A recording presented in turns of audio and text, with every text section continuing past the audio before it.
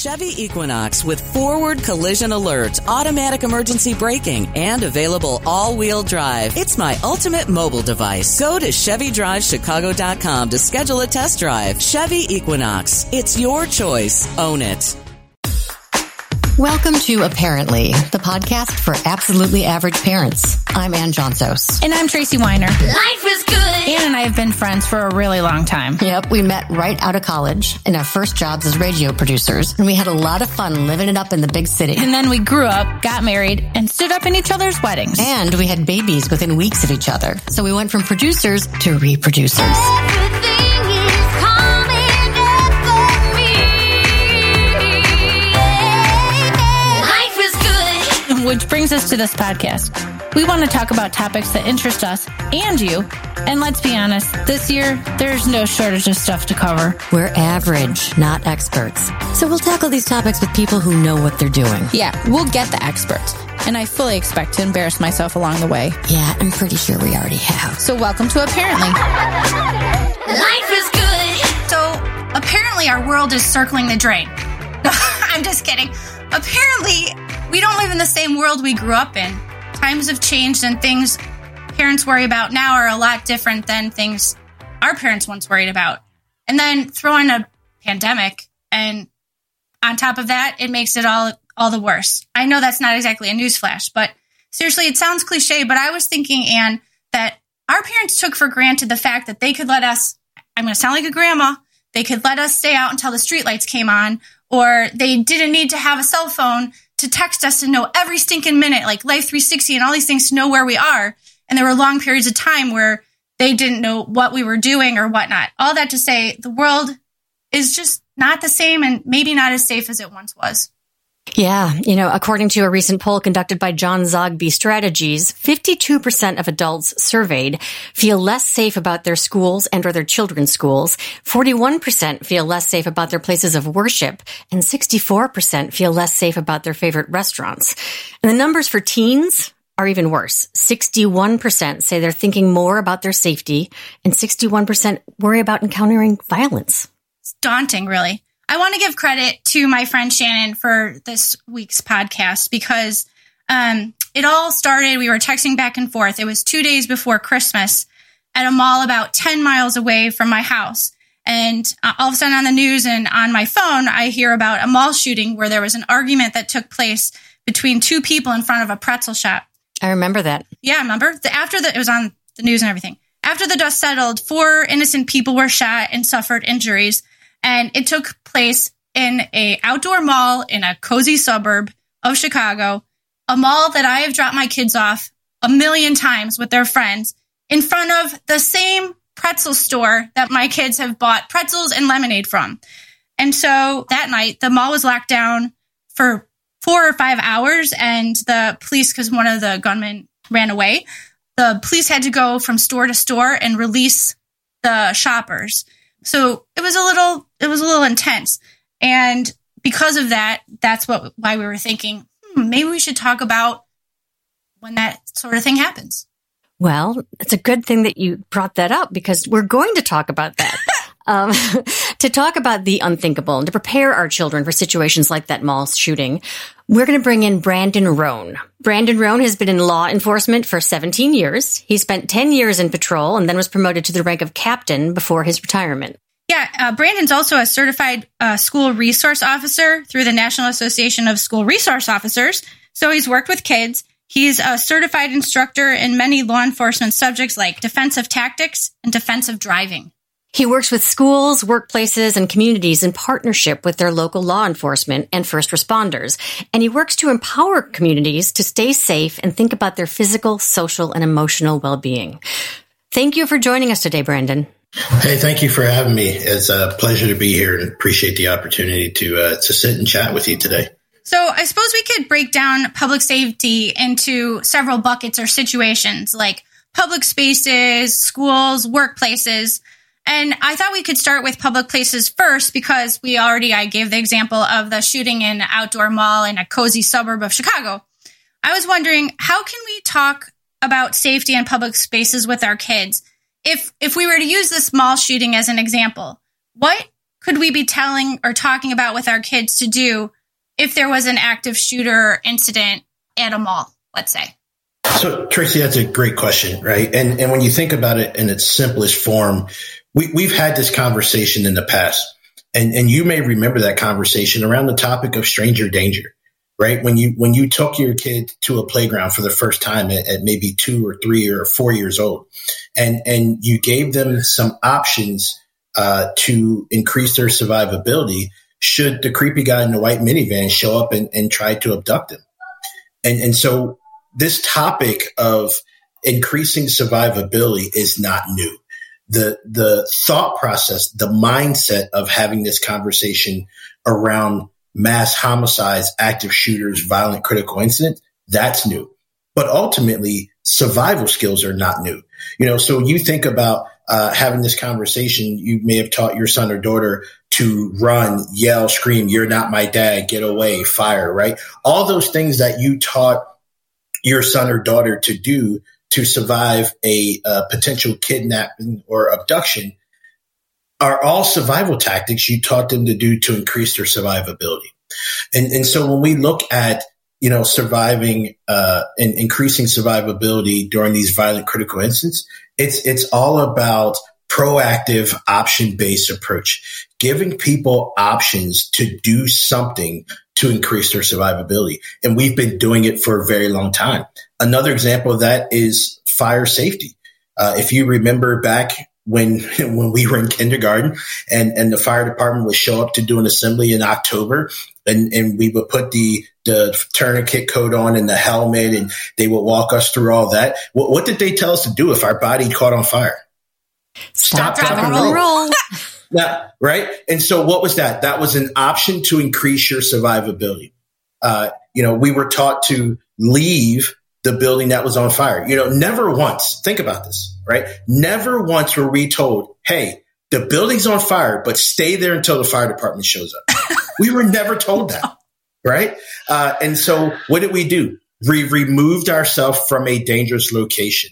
And so when you think about, it's the same principles when we talk about a violent critical incident or what other people refer to them as active shooters. It's really simple. 2 things. We remove ourselves from the dangerous location, or we render that location no longer dangerous. Okay. So, by the way, I have to tell you that my kids thought that every white van was the dog catcher when they were little. I don't know why, but I still think it's creepy. That sounds like a Hollywood thing. Like they thought it because it was in a movie or something. I think it was Scooby-Doo. Yeah. Scooby did. Scooby did, yes. So, Brandon, in that situation, would you, if they're in the mall, you tell them to leave, but what if they don't know who's out there? Would you tell them to hide? So it's, everything we do is based off information, right? And so when you think about this, what do we know if we're in the mall and we're seeing or hearing the violence? We know that it's happening inside. It's a 50-50 shot outside, right? But we know it's happening inside. And so what's really important here is that we understand we can only address the known, right? I know what's happening inside. I got a 50% chance of it happening outside, but also think about when you get outside, you have more space available to you to put distance between you and a threat. And so, a lot of times people want the formula. And I tell people all the time, when you talk about a event of this type, there's no formula because the event changes in the ebbs and flows. And so there's no, no matter what you do A or no matter what you do B. And so you have to understand and come to terms with the need to being flexible, that you may have to make multiple decisions and take multiple actions along the way to get you to the safest place. Instinctively and under stress. Like it's in your example that you give, it's true. Like it was happening outside of a pretzel shop, outside because it was an outdoor mall. And one of the shooters ran. So like you could run away, but that shooter, like there's a lot of unknowns. So it is a minute to minute type of situation as you described. And Brandon, I have a question for you in terms of, you say when we talk about this, When do we talk about this? I mean, is there any danger that, we are going to create more fear for our kids?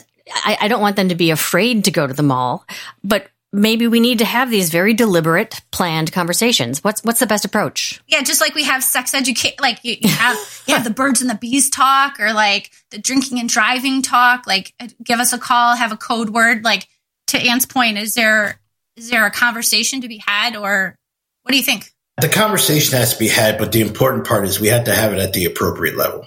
Right. And so we don't talk about it to our high school student the way we talk about it to our 5-year-old kindergarten student, because that looks very different for each one of those students. Right. Just like, when you have various ages of children in your own house, right, they get treated somewhat different. Now, no parent will admit they treat their children differently. Right. But the fact of the matter is you do. Right. Yeah. And so, because one child is old enough and able to understand how you speak in that particular situation, and you have to speak differently to the younger child who is not at the same wave level. And so it's the same thing here, right? We have to have the conversation at the age and appropriate manner. And so the idea here is not to scare anybody. You think about this, which I always find it funny when I have this conversation. Nobody ever looked back and said, you know what? That stranger danger conversation was traumatizing. No, we don't hear that, do we? No, right? No. We never hear anybody say the fire department told us when we actually catch on fire to stop, drop, and roll. Nobody said that was traumatizing, right? No, nobody once said that was. We didn't have all kinds of protest about the inabilities to have that conversation because it was traumatizing. So this is no different. Right? This is no different.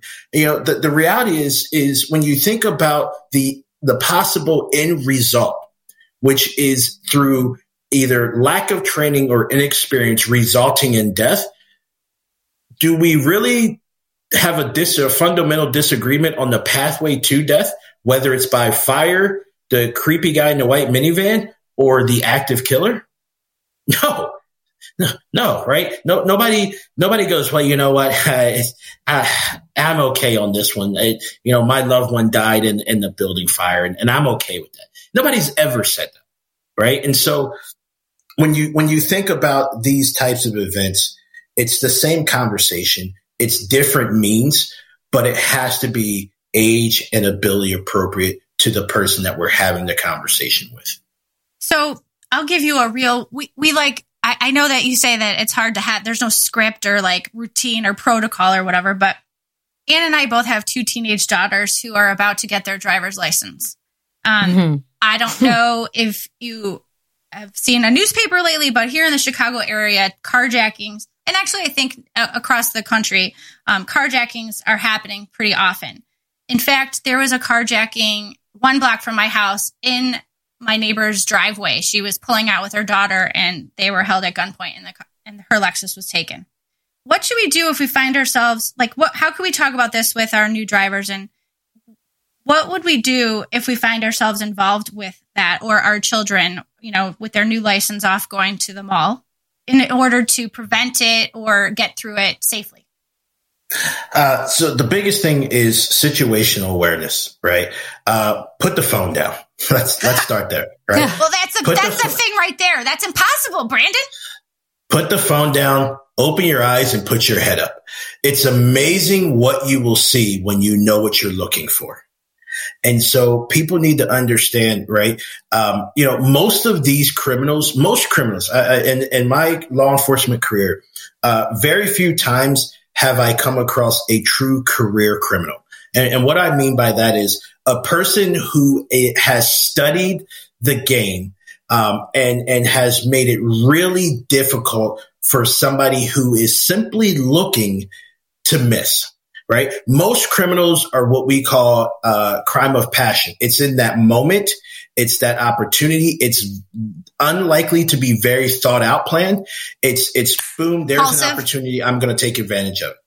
And so if people understand situational environmental awareness, they're going to see that, right? They're going to see the car that's sitting there with somebody in it who is staring them down, or as the term I like to use, looks creepy, right? When generally the body has a really good sense of telling us when something's wrong. The problem is we don't listen. Right? We don't listen. And so we chalk it up to, oh, I don't know why they're sitting there. Or, people will say things like, that's interesting. That's random. That car is never there. Those are all context clues. Those are all pieces of sensory input that should tell you, if my eyes were drawn to that and I feel weird about it, I feel different about it, I should probably investigate that further. Right. And by investigate, I don't mean walk over and knock on a window and go, hey, what are you doing in my neighborhood? Right. But I mean, maybe we don't come out at that time. Maybe we come back in the house. Right. Maybe we pick up the phone and dial 911 and say, hey, there's this suspicious vehicle sitting at my corner. Right. And it's not your job and it's not our job as the citizen public to go investigate that. That's why we pay law enforcement. Have the officer come out and investigate. And if it's literally a person who's lost and who's on their phone trying to get directions, we'll be able to find that out and all will be well. But if it's somebody who's there to and cause harm, maybe that initial contact with law enforcement yields to an arrest because there's some drug paraphernalia, there's a weapon scene, whatever, right? Or at the very least, that person goes, hey, you know what? Today's not the day. I'm going to take off. But we miss all of that because if you're familiar with the Cooper Color Code of Awareness, when we talk about situational awareness, the color white, right? Condition white are people who are oblivious to what's happening around them. They have no idea what's going on around them. And so more times than not, people operate in that white. They're just so worried about what they're doing at that moment. And all this intelligence is happening around it. And they miss it because they got their face buried in a piece of technology. And so, Brandon, just to follow up on that, if our kids are in the car and someone opens the door and tries to get them out, should we tell them, get out, leave everything behind? You're more important than the car. I think that goes back down to a formula, right?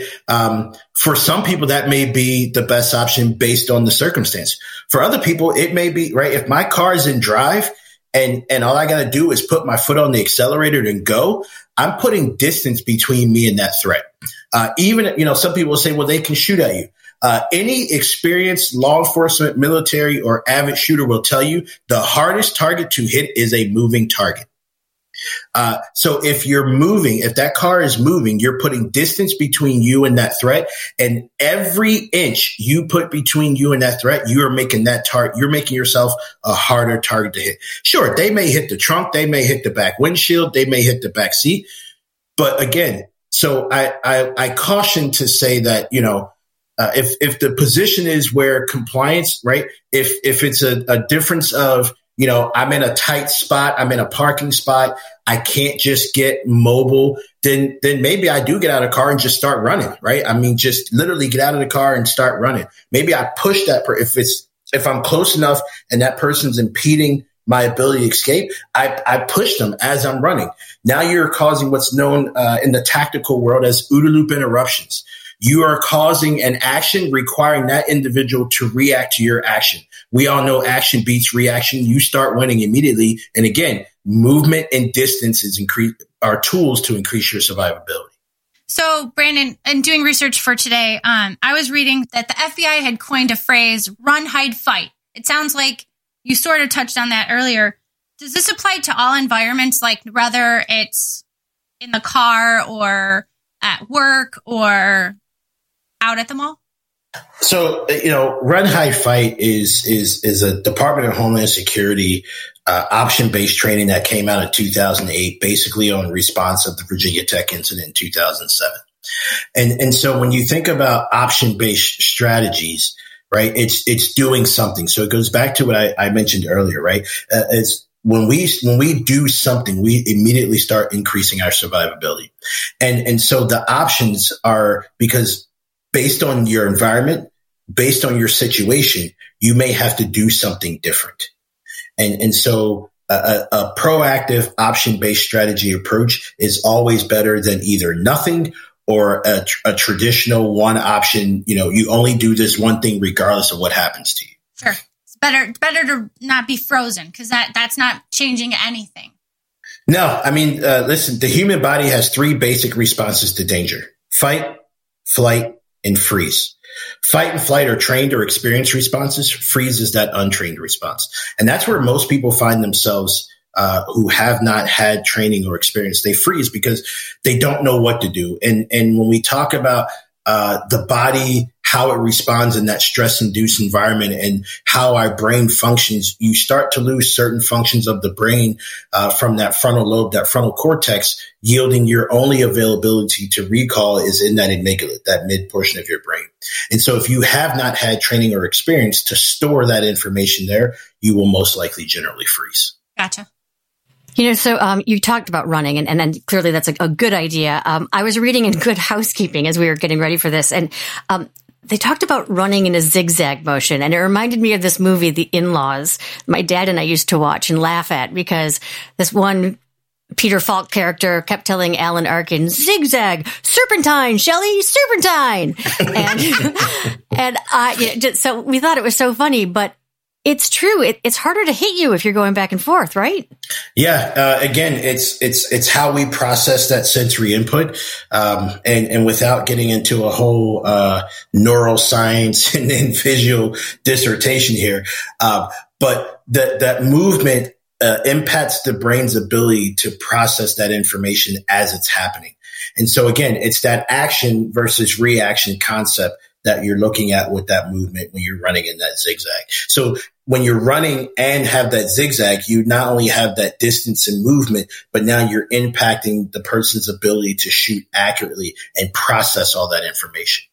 So my brother-in-law is a police officer. And so fortunately or unfortunately, I don't know however you want to look at it, being alert and risk assessment, he's definitely not operating in the white, or I forget what you said that was, like not paying attention. It's white. Yeah. He does not look at the world that way anymore as a hazard of his job.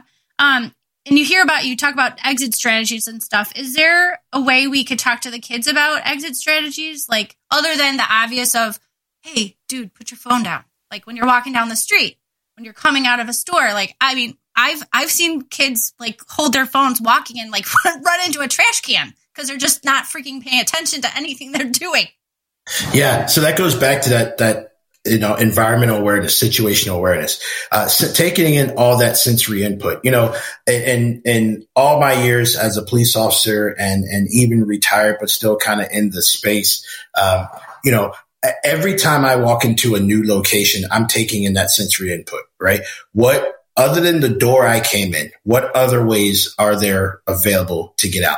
Traditional and non, right? So including windows, including maybe drywall, right? Maybe I have to kick my way through some drywall to get to another location. And so all that information is important because you have to have that information in, it's kind of like my mom used to say to me, right? When I was a kid, I just thought you go to the ATM and you put the card in, you put some numbers and money would just come out. I didn't understand the concept at that young age that you have to put it in order to get it out. Right. And so it's the same kind of concept when we talk about, having that awareness is you got to put that information into the brain so that when you need it, it's available to come out. If it's not there, you can't expect it to all of a sudden reveal itself in the moment that you need it because you did not put that information in so it doesn't know it's available. Does that make sense? Sure, totally. Forewarned is forearmed. So I know you work with schools, and I'm wondering how parents can sort of work with their schools to reinforce what maybe the kids are learning in their schools. I've heard the phrase, if you see something, say something.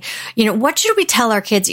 God forbid that there's a shooter in a school, but what should we tell our kids about safety in schools? So I think the important question is, find out from school leadership, what is the school as an organization doing?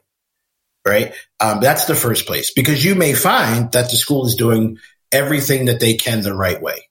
You may also find that they're kind of doing it part way, and you may also find that they're not doing anything at all. And so, go ask your leadership, ask your school principal. If your school has a school resource officer, ask that officer, ask your kid. When your kid comes home from school, and you're sitting at the dinner table or you're wrapping up homework or whatever it is you're doing, just say, hey, I got a question for you. Do you know what to do if your school catches on fire?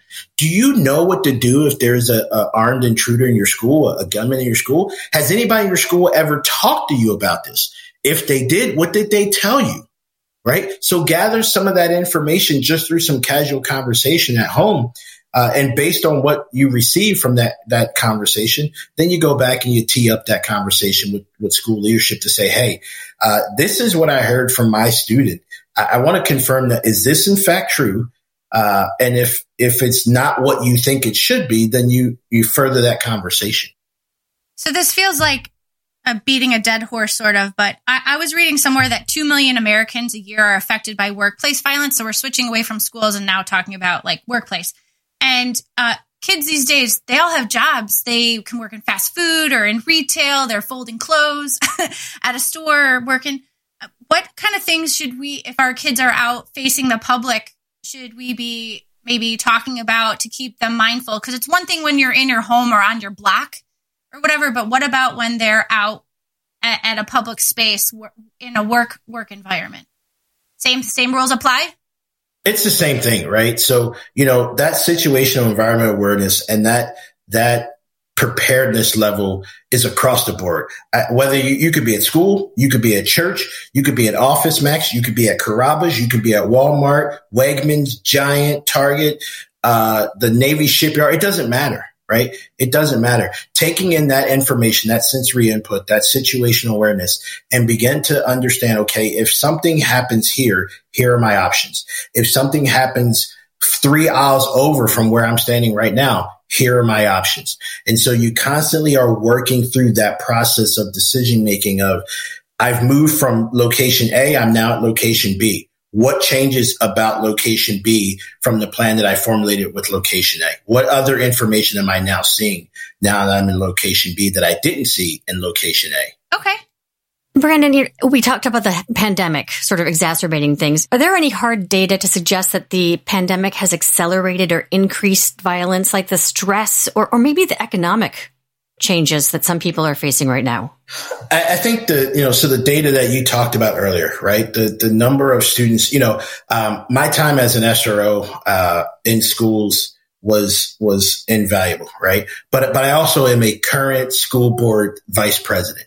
And so I have, some may call it the blessing or the curse, depending on what avenue you looked at, right? But I have the full circle picture from, being in a school building, basically hands-on with kids like teachers and administrators, dealing with the law enforcement side, now also being on the administrative side as being a school board member. And I think what we realized coming out of the pandemic was there was a population of students that we knew were on our radar, right? For whatever the reason, they're on our radar. I think what was where we were grossly unprepared was the triple numbers of the folks that were never on our radar prior to the pandemic, who are now coming out of basically isolation for a year, 18 months, 2 years, depending on what part of the country you're in and when you got released, who are now like having to learn how to deal with people again and having to learn how to deal with social skills again. And those who lost jobs and who experienced, multiple deaths with family members, close friends. And so all that emotional buildup, and you're like, okay, let's go back to normal, flip the switch, and here we are. And obviously it just doesn't work that way. And so, now it's we are seeing spikes in areas and levels that we never saw before. And so I think, the data out there about how, like you talk about, right, the students, how they feel and people. And so all that's real. And if you don't believe it's real, just look at the effects we're seeing. Amen. Thank you so much, Brandon Roan, for taking the time to talk us through threat assessment, risk management, and how to kind of manage and talk through situations with our kids. it was great to have you, and I really appreciate it. And everything you just said about schools is for real. Thank you for your service to your school board, too. Thank you. Thanks, Brandon. Absolutely. So apparently there are some simple strategies we can talk through with our kids to discuss how to handle these intense and stressful situations. And bottom line is, look around. You know? Heads up. Heads up. Yeah. Be aware. Get off your phone. When he started talking about stranger danger, I guess in reality that is true. We've always been talking about it, so it's really nothing new. I never thought of that before. So that was like a light bulb moment for me. Yeah, it reminded me of the time that I accidentally set fire to something in the kitchen, and because both of my kids ran outside and said, "Stop, drop, and roll! Stop, drop, and roll!" Oh, and good, they're paying attention. Yes, Anne. I know one way our listeners can promote public safety in their communities. What way is that, Tracy? Well, I think they can safely tell everyone about this public safety episode. And then share it with their friends and neighbors. So when you know better, you do better. You are good, Tracy. You're very good. We would love for you guys to rate us or leave a review on iTunes. We want your feedback and suggestions. Any suggestions you have. Like Tracy's friend Shannon had one. Yeah, so check us out on Facebook or Instagram and share a post if you like them.